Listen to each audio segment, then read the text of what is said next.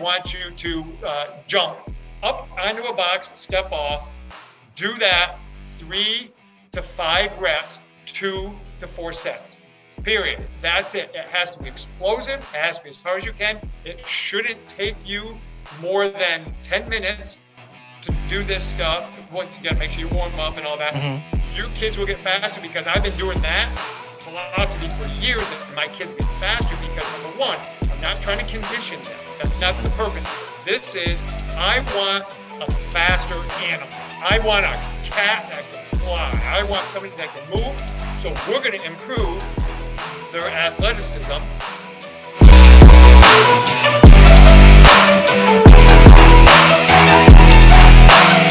What's up, guys? How's it going? This is Sean French, and thank you for joining me with another episode of the podcast, Determined Society. Guys, I have an amazing guest here today. This is something that is a true treat for me. Me and this guy have been connected on Facebook for a very long time, and we never really collaborated on anything. And then he created a post and published it the other day about a very controversial topic, and he was catching some heat on it. And I immediately read the whole thing, and I was like, man, I got to jump in here and be with this guy. His name is Taft. He's the founder of the first basketball speed certification. He is known as a speed guy. He is a father of 3 amazing human beings. Lee, man, welcome to the show, buddy. Sean, I can't thank you enough. I'm so glad you reached out and we got this chance to connect and see if we can get people thinking a little bit differently today, or at least be a little more pissed off.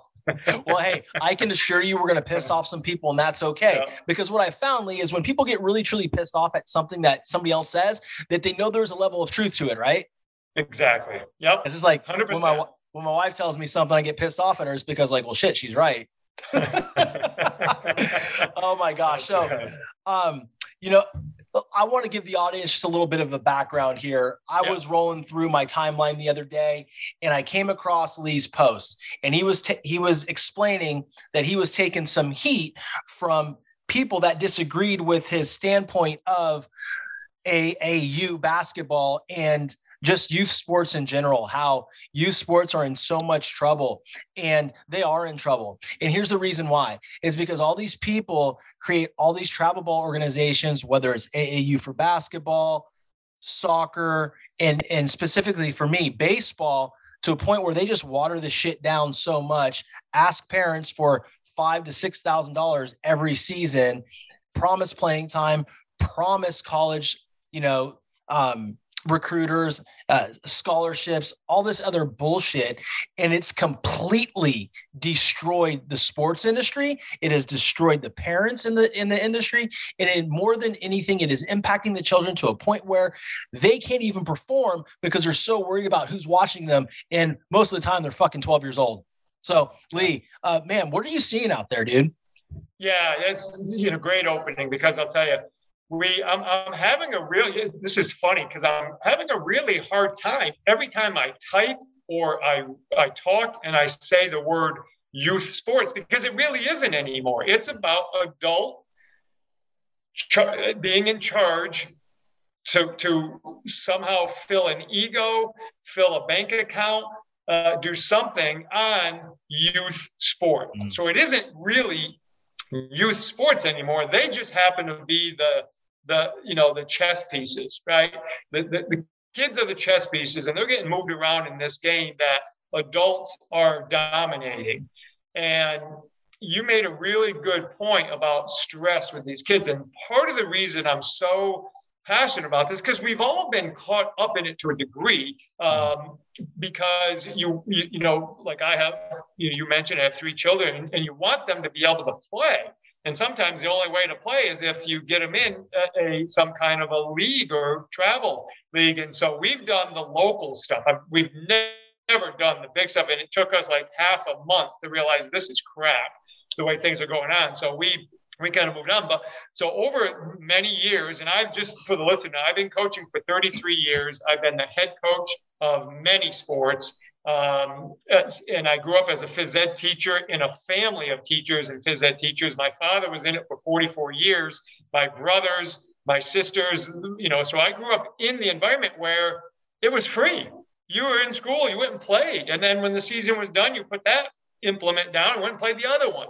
And then at night you went down to the park and you played with your friends. So that was what I grew up in. And then as things started to change, you saw less and less people showing up at the park because they were gone doing these travel sports. And then you started asking, well, how does that work? Like, well, we pay a bunch of money to go play against kids that are the same talent that we play here at the park. I'm like, oh, that sounds like a good trade-off, right?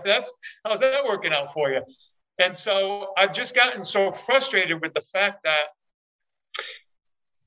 travel sports, okay, AAU, whatever you want to call it, because there's different organizations, have put such a stress on players that haven't even really earned the right to travel from Georgia to the state of Washington to play in a weekend tournament, because that's where supposedly the coaches are going to be, and none of them are there, but that's what they're told, right? Mm-hmm. And they go do that and spend $5,000 on the travel flights and bringing the family and doing all this stuff.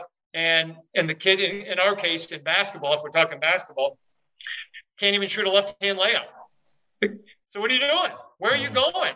I've always said this, Sean, and this is really the same for baseball, volleyball, tennis, whatever. If you're not the best player in your school, when you walk down the hallway, why the hell are you traveling out of your state to go play somebody else? If you can't beat the kid who's in homeroom with you in the morning, where are you going?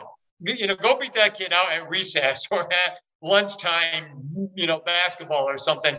But it just drives me nuts. Dude, those are some great points, Lee. And I love it, because I remember when I grew up playing baseball, right? And that's the only sport I played. My freshman year, I tried to play football. I didn't like being hit. It was too late, right? It was too late for me to expand that. Just in my own mindset, I just wanted to play baseball because that's what I was really talented with, and I ended up playing at LSU. I did pretty well. And, hey, listen, it was great. But do I regret not playing other sports like you mentioned? Absolutely. Right. Because I think it hurt my athleticism. But going back to that, just thinking about the progression, right? It was Little League. And then once we were 12 years old and we turned 13, like when we finished our 12-year-old year, some of the coaches in the 12-year-old deal is like, hey, listen, we want to take the best players, the best 15, 12-year-olds in this league, and we want to start a pony league program, right? Called the Concord Reds. And of course, I was a part of that program. I was one of the catchers. And it was simply because we felt that, or they felt that the competition at the Little League wasn't at a high enough level and it wouldn't prepare us for later levels. It was never about, hey, let's go do all this travel ball shit and let's go get you scholarships. It was like, how can we develop you better? And that's the thing that I loved about it. And, we all did that, right? We all went and we did the pony league and we played together and man, we had some great times. And it was, to your point, we didn't go out of state. I'm originally from California. I'm from the San Francisco Bay. So we went to Vacaville, Fairfield, Martinez, Pinole, San Francisco. We stayed regional in our area and we beat people up, right? We won tournaments and, it was so much fun because what it taught me was the camaraderie of travel baseball. Like that was real fucking travel baseball, man. The team concept still mattered. But now what we have here, since, all these coaches want to build these businesses because they can't build anything else. They couldn't fucking play. So what they're going to do is they're going to bring all these kids and these poor parents that are being gullible, right? And these people have no pedigree. And they're going to build these travel ball organizations just to make a penny and fill their ego and travel all around the country just to get their asses kicked. I just don't understand it. I don't understand it. And it's being, repurposed as we're doing it for the kids. No, you're not. Yeah. No way. Because you know what? So I was very fortunate the other day because of these social media posts I put out. Mm-hmm. I've had a lot of people contact me. I had a medical emergency doctor reach out to me and say, Lee, can we jump on a call? So I was fortunate enough to be on a call with him for 45 minutes.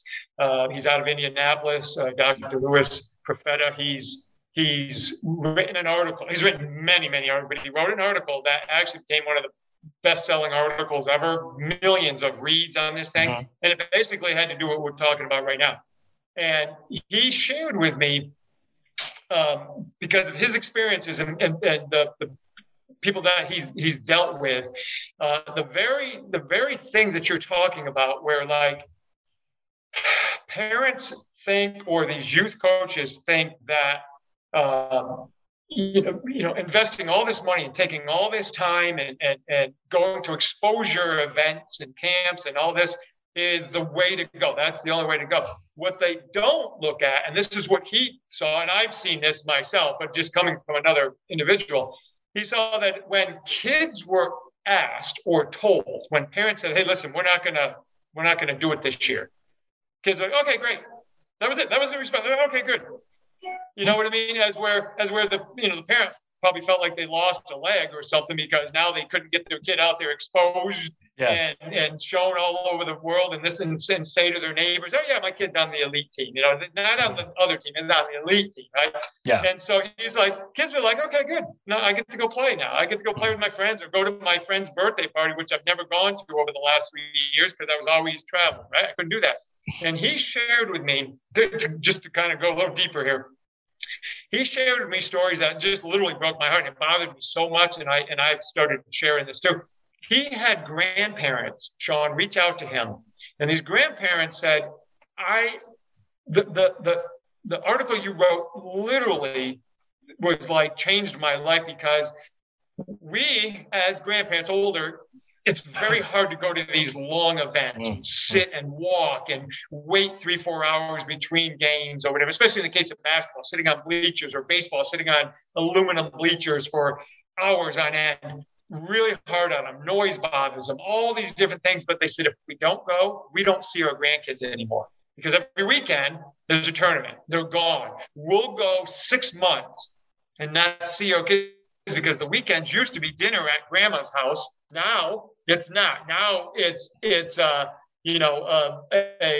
weekend somewhere playing baseball or soccer or volleyball or basketball or whatever, and we don't see our grandkids anymore. And they're like heartbroken. But they said if they say anything to their children, to the parents of these kids, they don't invite them anymore.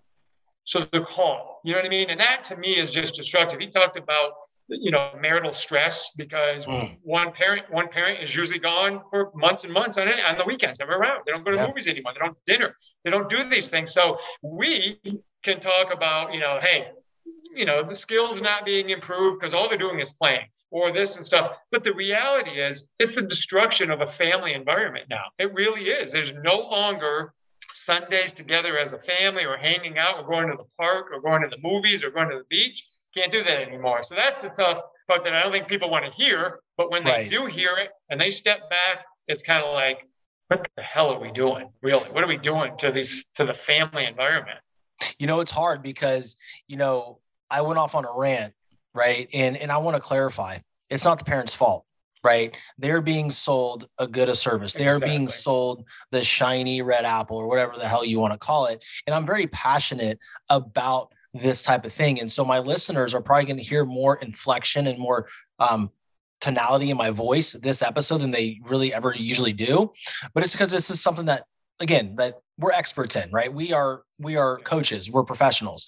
And the problem with all of this is, and you hit it on the nail on the head when you're talking about it is destroying the family structure. Like, dude, like on Thursdays, my son has tennis. He does tennis lessons, right? Wednesday, he has baseball, and Saturday and Sunday, right? Just for Little League. But on Thursdays, he has tennis, but my daughters have gym. So we split up, my wife and I. Yeah. And you know what, dude, it's only an hour, but I love my family. Right. I didn't grow up with everybody being together, right? Yeah. So like, I love having my family all together in one spot. It's just my preference. You know what? It is what it is. And that hour and a half is long, right? Like, I miss my girls, or I miss my son, my wife. And I can't imagine it being months and months and months. But the problem, to your point of one parent's always gone and we're doing all this stuff, it's really sad because the parents are being sold this freaking dream that if your son or your daughter plays travel ball, and it's not just summer. Let's be honest with each other. If it were just like summer, fucking cool. Go play travel ball in the summer. But it's fall, it's winter, it's summer. And all the while with baseball players, their arms are breaking down. I wonder what Tom House has to say about, or Dr. Andrews has to say about arm injuries, right? They're trending upward because the kids never stop throwing. So, but they're being sold this dream that if you do this, here's what's going to happen. Like, listen, I played Little League, Pony League, and I played high school baseball. And we didn't even really have a fall. Okay. When I got to play fall ball, it was like fucking telling me that I had backstage passes to the Def Leppard concert. I was jacked, bro. I was like, I get to play baseball this fall. This is incredible. But now it's like they don't get away from it. Yeah. But my point is, I went through all that. Yes, I played American Legion. There's nothing wrong with playing American Legion baseball. That, oh, by the way, that doesn't exist anymore. Yeah. Okay? Yeah. No, you're right. It doesn't exist. Or not that I'm aware of. So, but I did all that, right? And out of high school, I had no offers. I went to junior college, ended up at LSU. Yep. Parents, if you're listening, you can have your children be children, and you can be a family by just going to Little League games, by just going to youth basketball, volleyball, whatever it is. When the time is right and your child needs exposure and they've earned it, then go do it. Yeah. Yep. But yep. I mean, it's a great business. Don't get me wrong. I mean, I'm sure Perfect Game's going to hate me, but I don't give a shit. It's like they have all these fields, all this everything. And like, I understand it's a great business model, but like my issue with all that, Lee, and I want to get your feedback on this one. I know this is a long rant, but I'm on fire with this. Please. Is I remember when I was a head coach in high school. Okay. No longer, I value my family time way too much. Right. Yeah. Hey coach, I went to the showcase this weekend and look on the internet, I'm the ranked number 5th hitter in this showcase. I looked at him like, yeah, but you couldn't hit water if you fell out of a fucking boat, dude. That's a lie. But then I'm the asshole, right? Yeah. It's like, I'm just telling people what the truth is. Like, hey, listen, like, cool. Like, but like you're hitting 150 out of 50 at bats. Like, I can't even believe I've given you 50 at bats. And this is a marketing ploy. It's frustrating. Yep. It is. It's. I had a guy respond to me during this last couple of weeks, a baseball guy, saying they're seeing rankings that are bogus. They're actually finding out they to get more support from the parents and to drive their business to this ranking and this almost combine atmosphere of, so they're kind of deflating inflating some of the numbers of these kids, because some of the kids were saying, oh, I didn't think I hit that well, and they found out they didn't, but it shows better that way. Yeah. So you're right to the fact that it's a business, and I have no problem with people making an income doing things that are serving a purpose, that are really good, but to be deceitful and to take the innocence out of youth, to me, is just not right. It's not right. Now, if somebody if there's a parent that has the means, wants to hire a private coach to enhance a talent that they have, and they want to do that aside of it, that's fine. Go ahead and do that. But it shouldn't take away from kids being kids and kids playing with friends and friends, growing together on this. But that doesn't mean it has to diminish a kid like yourself, who was probably a pretty good baseball player, as a youth player who made the Pony League, and then your friends as well, and climbed the ladder. That should happen. And then I think it's going to happen naturally for a lot of kids if they're just around it and they're just doing it. And you mentioned a word, because there's another word that goes with your word. You mentioned the word that coaches always say, hey, we got to get you to this camp because you're going to get some exposure. Well, my word is, for 99% of those kids, is they get exposed. And what happens is, now all of a sudden the coaches say, I'm checking that kid off the list because he can't hit, but one pitch, and it's usually from his dad lofting an underhand, right? Or he can't field with any depth. He can't get to his backhand side and field and make that. We're not going to spend time teaching him the fundamentals at our level in college, right? So he's checked off.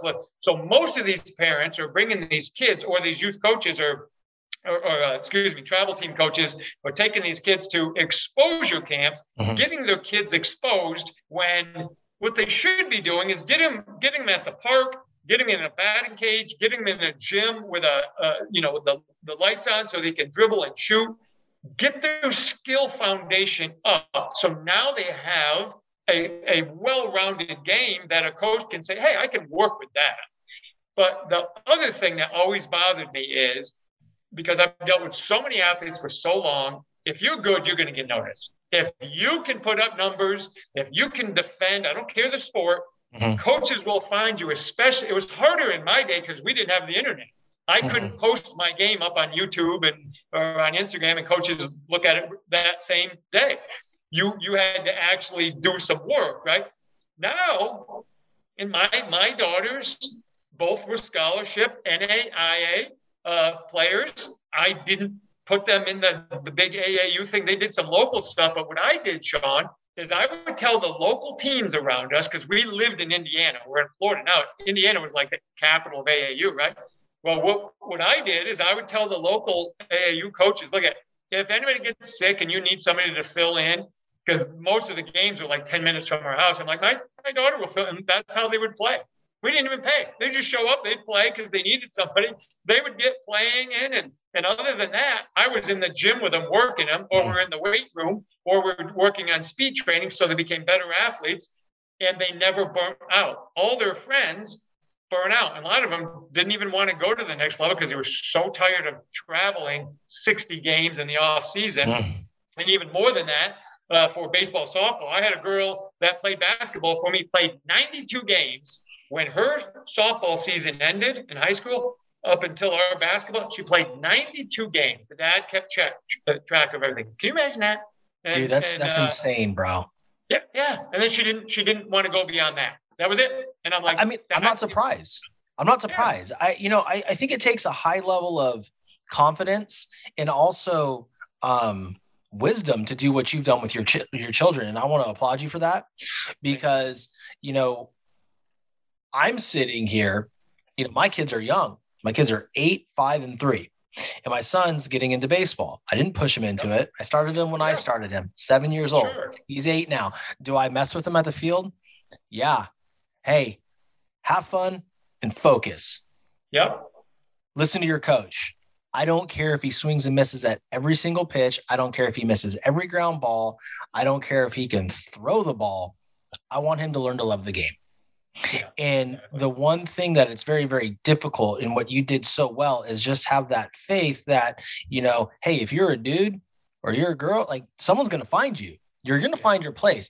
And that needs to be more appreciated nowadays.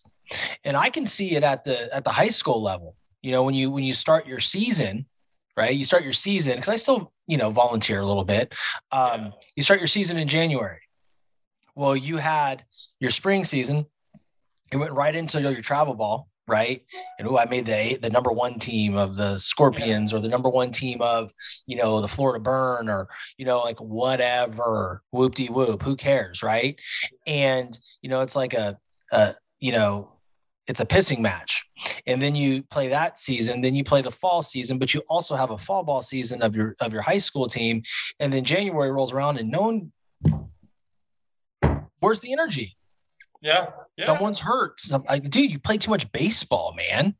Like, exactly. To your point though, I think what's so valuable is, and this is something that kids do now, or parents do now, is they coach hop. Right. And they also do it with travel ball. But to your point specifically, like, you teach speed. You're the speed guy. So a kid would go to you and the parents like, no, we're going to go to this other guy.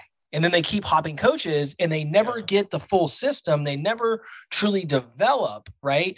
And for me, when I was a kid, I found this guy, God rest his soul now.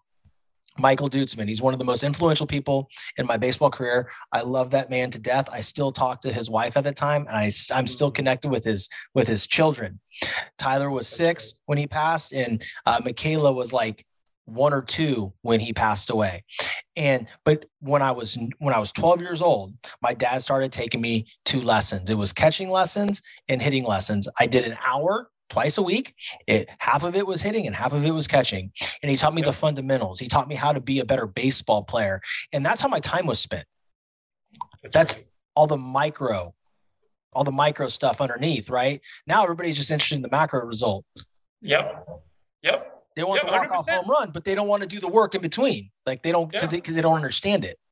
That's right. Well, and the other thing is, if you and I were to sit down for 1 hour and watch ESPN, how many highlights do you see from these top players doing some kind of training, right? Running with parachutes or doing, so the kids say, well, I want to do that. I'm like, you can't run yet. Like you don't even know how to get in an athletic stance and take off to steal a base with proper footwork. Or in basketball, you don't know how to defend someone because you can't get down in a stance and you have no mobility or strength or whatever. So let's get the basic foundation.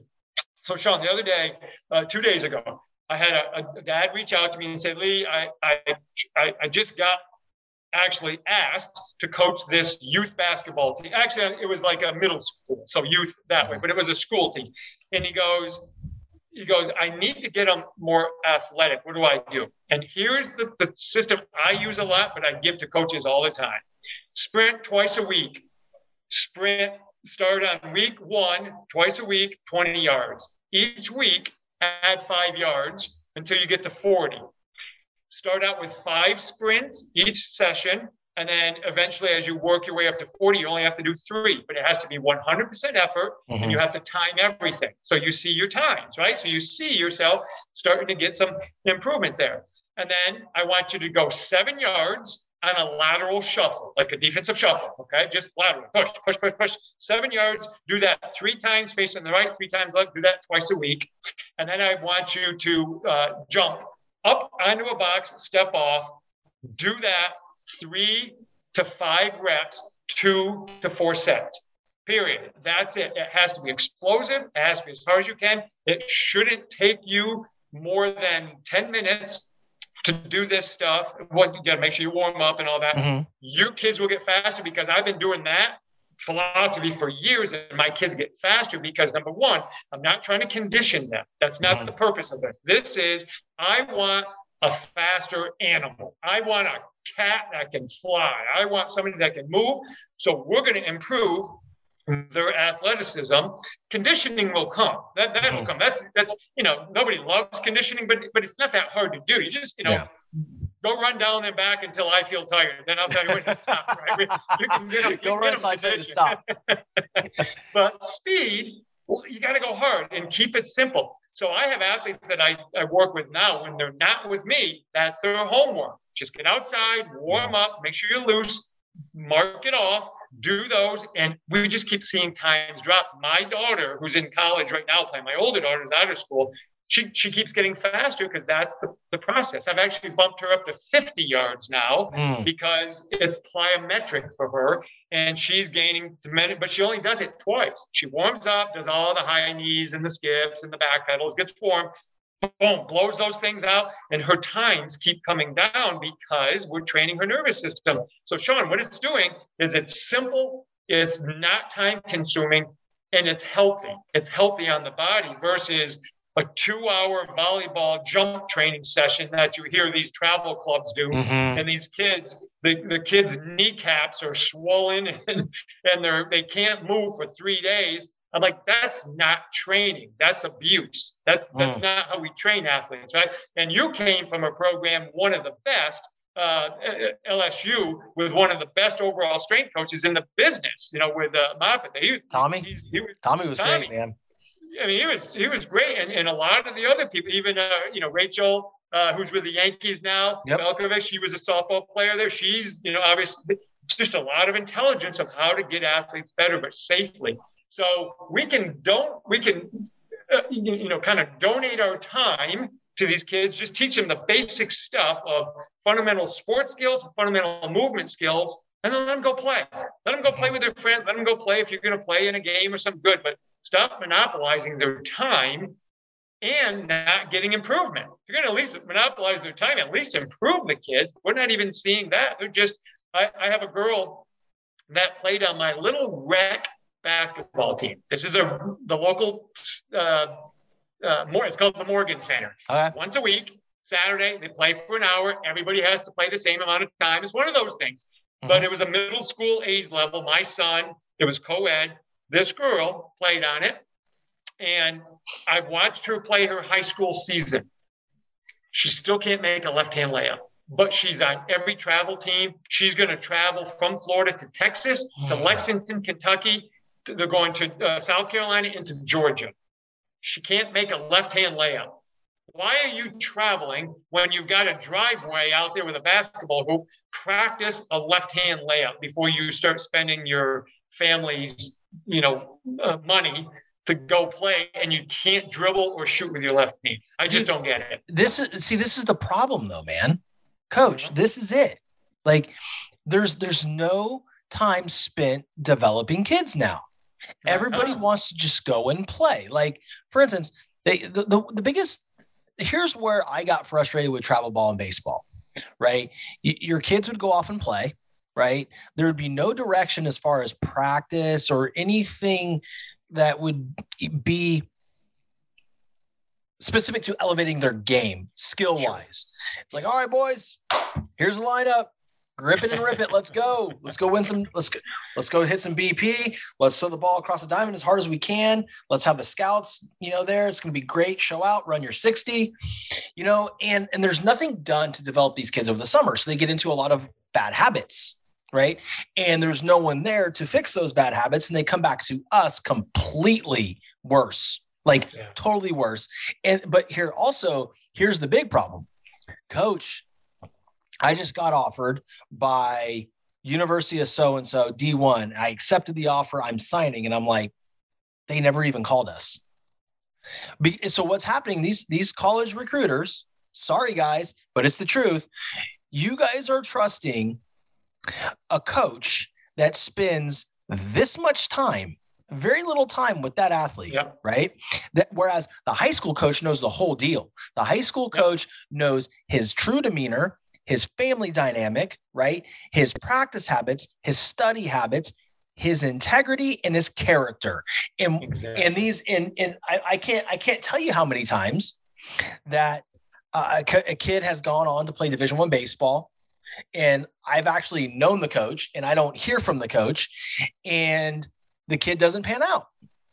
And the coach goes, well, I didn't know so-and-so was going to be like this. I'm like, well, you didn't do your due diligence. You didn't ask. You trusted the summer ball coach, or you just saw him throw 95 in a showcase and you figured, hey, he can play here.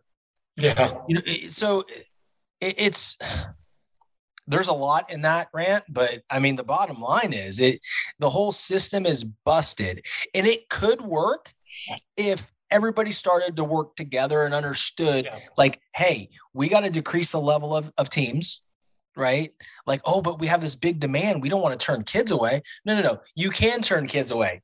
You just don't want to, because it's another $15,000 if you create a seventh team. Yeah. Dude. Yeah. Listen to this. This is what's crazy to me. This is where we're at. Okay. And this is why I know we're going to get major blowback on this, and I don't care. I welcome it. I welcome it because we're right. I mean, we're right. And I'm sorry, there's no other way to look at it. And,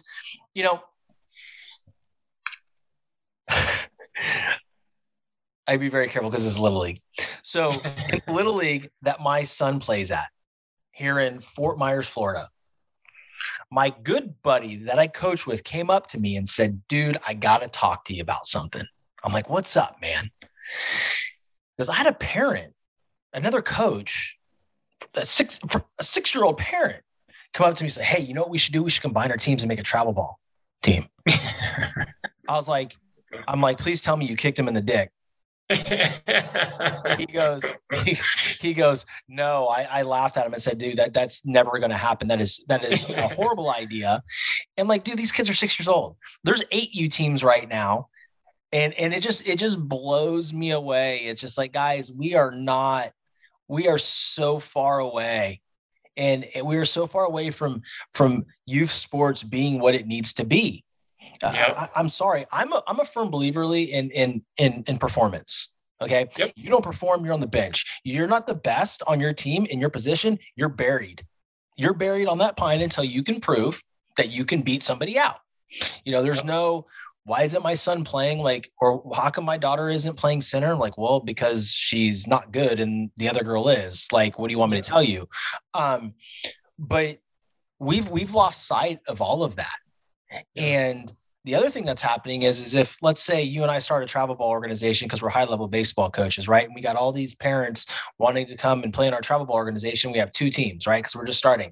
Well, one kid, isn't playing at all, barely, right? Because he's not as good as the other dude. So the dad rips his kid off the team and they go start a travel ball organization. It's called Daddy Ball, right? It's called Daddy Ball. Like, well, okay, you can't play here. So I'm going to create a scenario and I'm going to take all the adversity tools out of your tool belt at 12 years old. And I'm going to teach you how to be entitled and go build your own thing so you can feel comfortable and you can get playing time instead of battling and telling you like, sorry, dude, you better figure it out.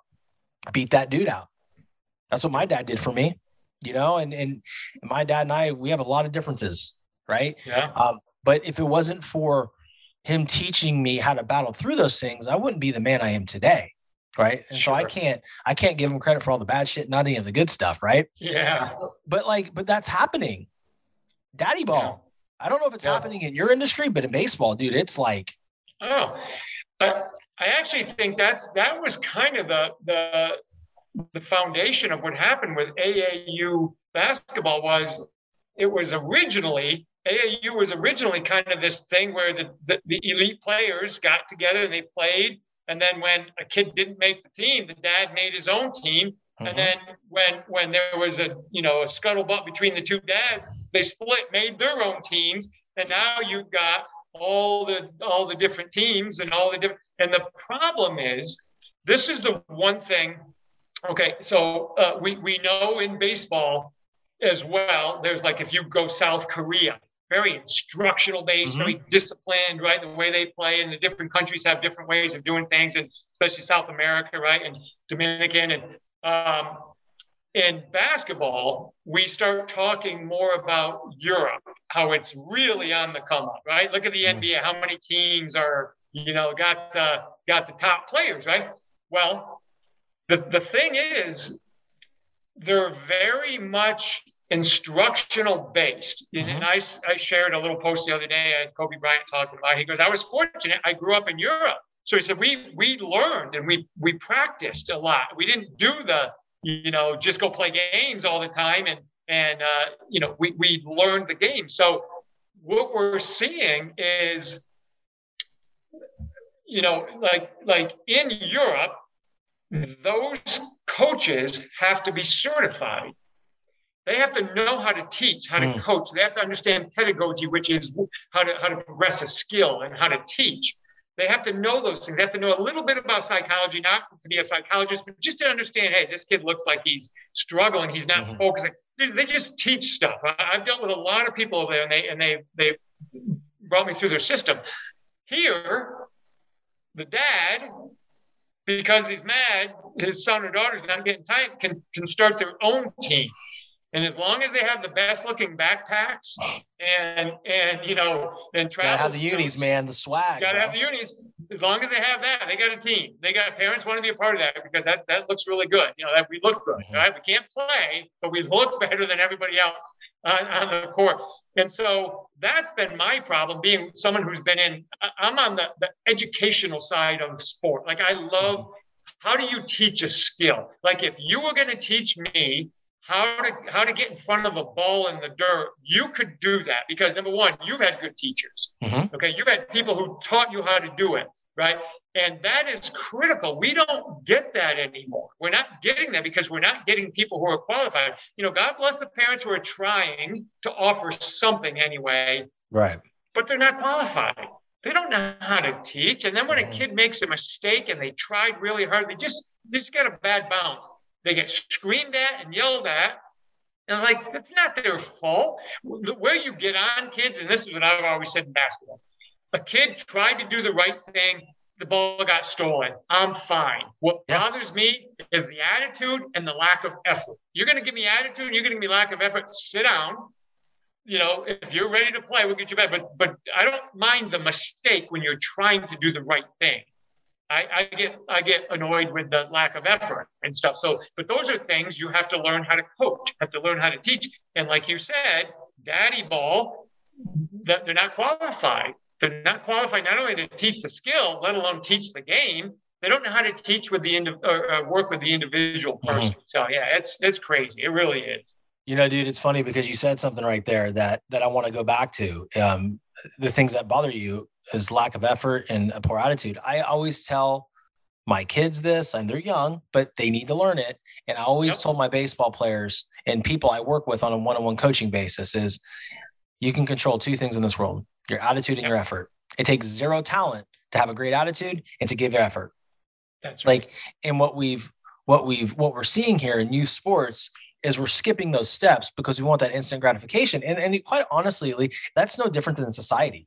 You look on Instagram, and everybody has a shortcut, a hack to be a millionaire, to make multi-million dollars. There's no hack. Actually, there is a hack. You know what it is? It's called work and time. Yep. You stay with something consistently enough. It's like that 1% better every single day. You get 1% better every single day. By the end of the year, you've gotten 37% better. Right. It's like that interest, like all of a sudden you have all this proof and you have gone like this, right? That curve. It is not linear. Okay. It is something that you have to work at every single day. And, when you make it, or when you become that great baseball player, that great basketball player that can just shoot when the lights are off in the gym, everybody wants to call it an overnight success. It's not. When my brand blows up, when this podcast blows up, it's going to be, oh my God, that guy came out of nowhere. No, I didn't. I've been here. I've been in the lab, right? Like we've been building things and you, like, for instance, with your business, right? The world's first speed certification coach. That didn't happen like that.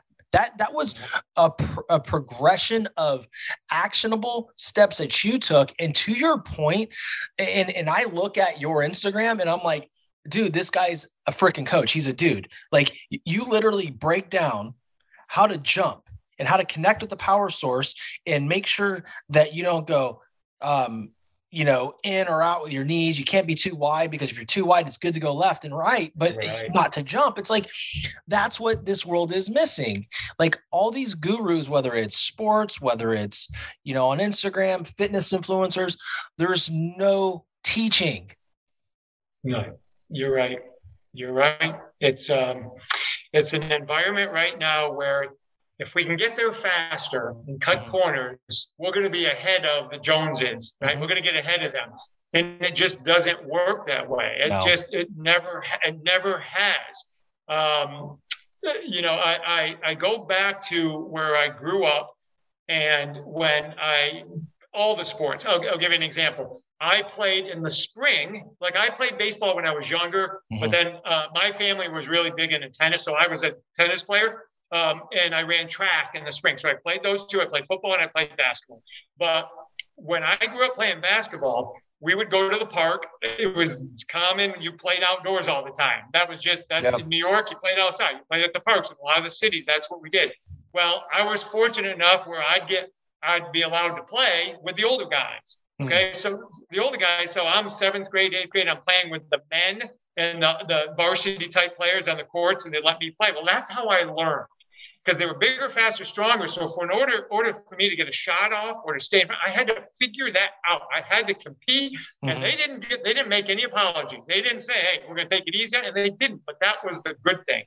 And then I see this environment. This is, 40 years later. Now I'm seeing the kids that it doesn't work one time, one rep.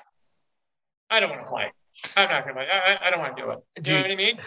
And to your point, they can control their attitude and their effort in that moment. They might not control if the guy they just went against is bigger, stronger, faster. I can't control that. but I can control my mentality towards that and become a thinker, and I can control my effort level. And then last point, and I'll let you go because I know you got something to say. My high school team, and this is why I said I ran track and played. My high school team, all my friends, they won the state championship in baseball my senior year. We had a kid, Steven St. Clair. He was a 97-mile-an-hour pitcher. He just throw smoke. Well, all those kids, including me, when we grew up at this park, we called it the playground. That's where we were. We played home run derby all the time. That's awesome. Nonstop. All of us. And we could hit. We used to use a tape ball, get a tape ball, tape the thing up really hard. We'd use anything we could find. We'd play home run derby nonstop. And then what it did, though, is we're also out there trying to catch it and do stuff. These kids go on, they win the states because they were the best sandlot players around. They just honed their skills, and then we had some pretty good coaches in baseball as they went through it.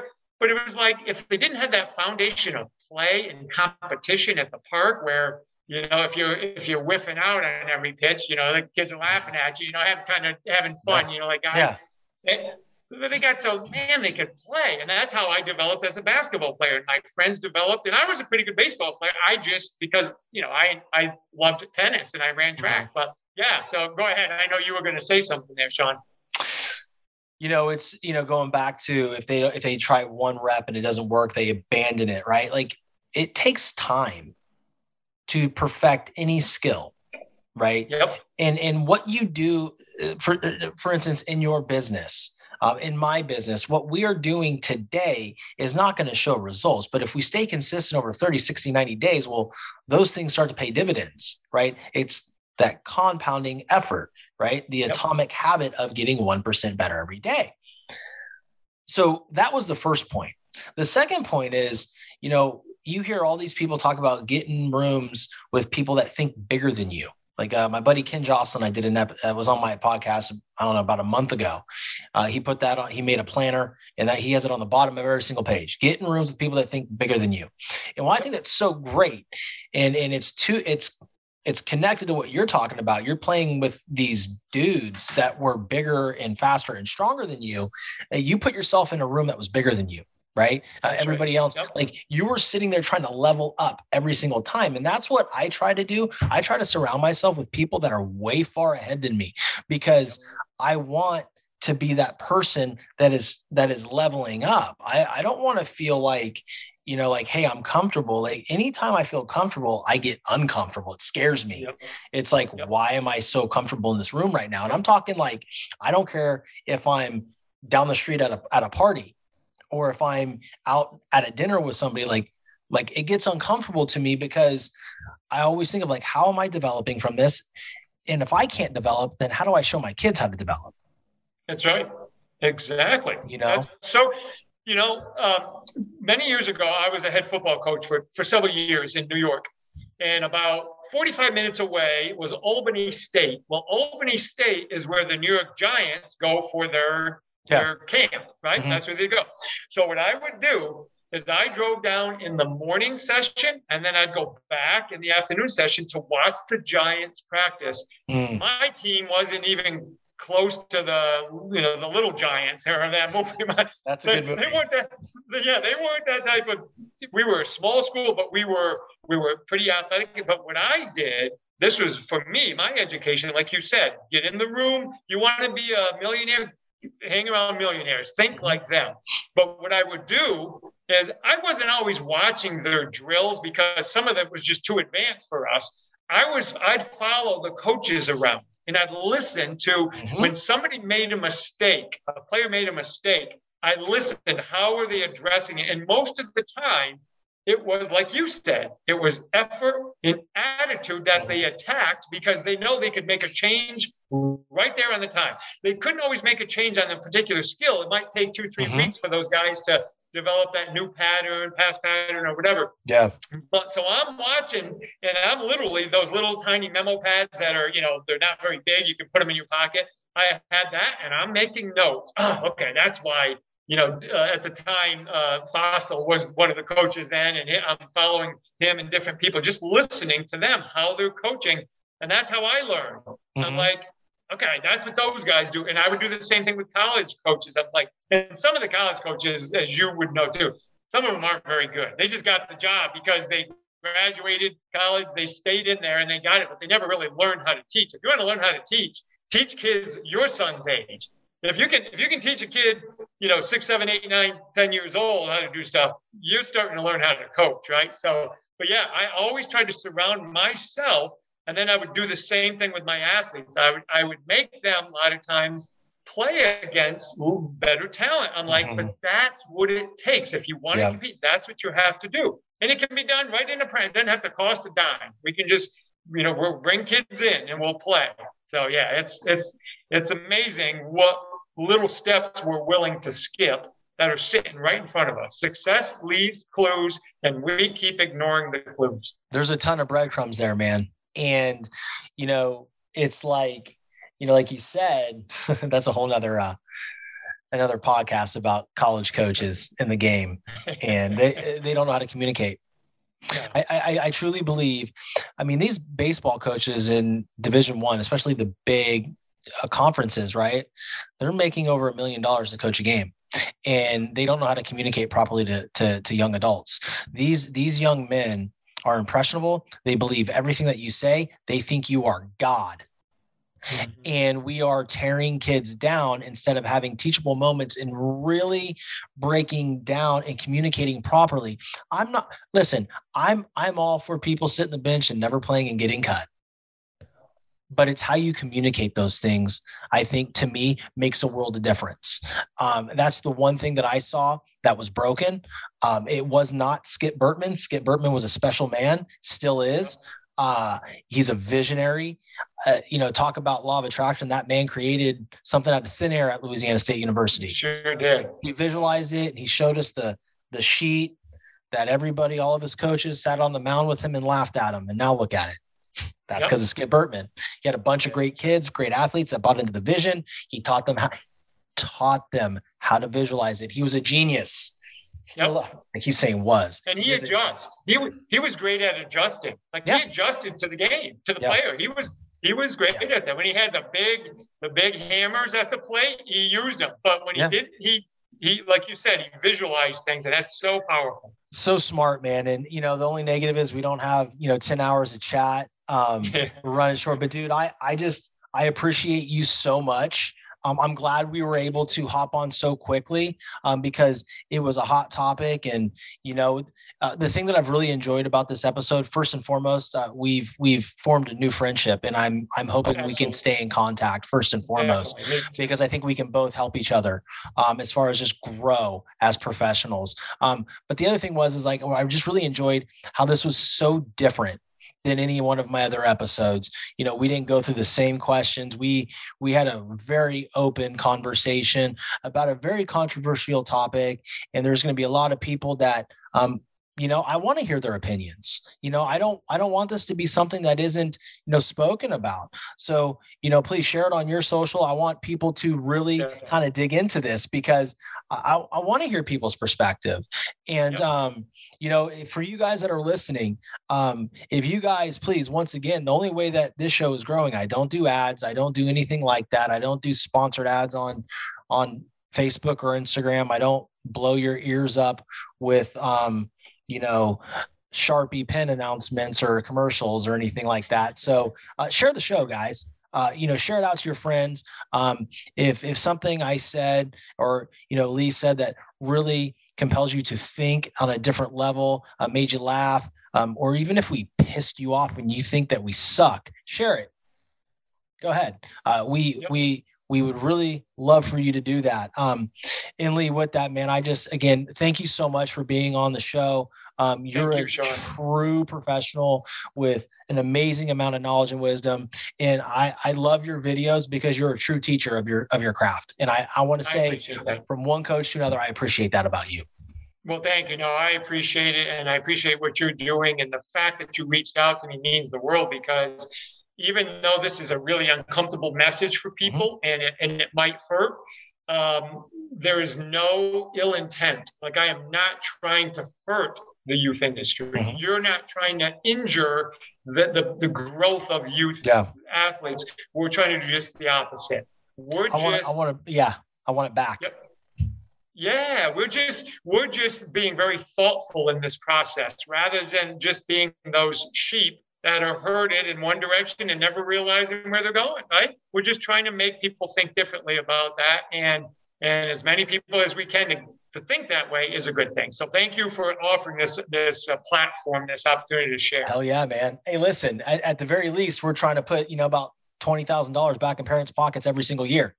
Not a bad thing. You can't afford to go on vacation. Stop paying so much money for travel ball. There you go. You just got a $20,000 raise. You're welcome. Your financial advisor, Sean French. So listen, the most important question, right? It's a two-part question. How can my listeners and myself best support you? Oh, I appreciate that. Well, one of the things we're going to do very, very shortly here is we're actually going to get stuff out, and I'm going to get it's out there in social media. We're going to get steps, because you and I talked about a really tough subject for people, but it doesn't do any good if we don't have strategies, just like coaching. I can say, well, you got to be able to hit the ball to the opposite field. Well, how do you do that, right? So we're going to now give strategies that, because my saying is, I want to bring youth sports back to families and communities. How do we do that? So I'm going to be sharing things to even if a community has to develop a small committee of just parents are willing to say, hey, can we get some rec space? Can we get the fields on the weekend? Can we rent the high school or the elementary school to play some wiffle ball, or to do some things with the really young kids and do some stuff like that? There's got to be a way to do it. So we're going to come up with strategies. And the other thing that I want to do, as you know, and you've alluded to this, let's make these kids better athletes too. I want them better skilled baseball and tennis and volleyball and basketball, but I also want them to, let's be a better athlete so you can enjoy life beyond sports. Let's move better. Let's get quicker and faster, because that's fun, right? It's fun to be fast and have some strength and stuff. So we're going to show real basic stuff like that and teach people how to do that. You don't have to have a degree in it. You just got to follow the clues that those who've been successful are leaving for you, and just follow those steps. So listen, I have an idea. I think you and I need to get together, because clearly we can get together in person. And we need to figure out a way how you and I can do a speaking tour on this and talk to people and get this in front of as many parents as possible. Okay. And high school coaches to support them, because what people are failing to realize is these high school coaches do feel less than, because they don't have as much influence as their AAU or summer ball baseball coach. So I think you and I can collaborate on some stuff and really, bring some awareness and if not anything, give people a different perspective. So I think it's something that we can both support each other on. That'd be fun, man. I agree. And that's what it's needed. When I started this journey, and you can't believe the emails and the texts, positive and negative, I'm getting, and the DMs, this is so much bigger than me. I need a lot of help, and people like you who get it and have an influence. That's what we need. We need to go, and we need to tell, like you said, these high school coaches that feel like they're losing influence and they're being pressured by dads who are saying, yeah, but no, his AAU coach said this, right? They're getting that kind of pressure, or their travel team coach said this. We need to let them know there's strategies we can do to help this. We're going to start giving you guys some ammunition to be able to bring back sports to your schools and your communities and to your families. But it used to be a family thing. Now families sometimes don't even get to see it, because they're gone. Like, kids are gone, right? So Unbelievable. Well, listen, guys, I'm going to put everything in the show notes here, but please go on Instagram at Lee Taft, LEETAFT. Follow him up. Learn some speed, agility drills, learn real education on becoming a better athlete. I will drop his website into the show notes as well. And Lee, I am looking forward to bringing some more awareness and getting eggs thrown at us in the community right alongside with you, buddy. There you go. I love eggs. All right. Thank you, Sean. Absolutely. Well, guys, hey, you heard it here. So many great nuggets, so many gems that were just dropped. Knowledge bombs. Please share the episode out. And until next time, talk to you guys soon.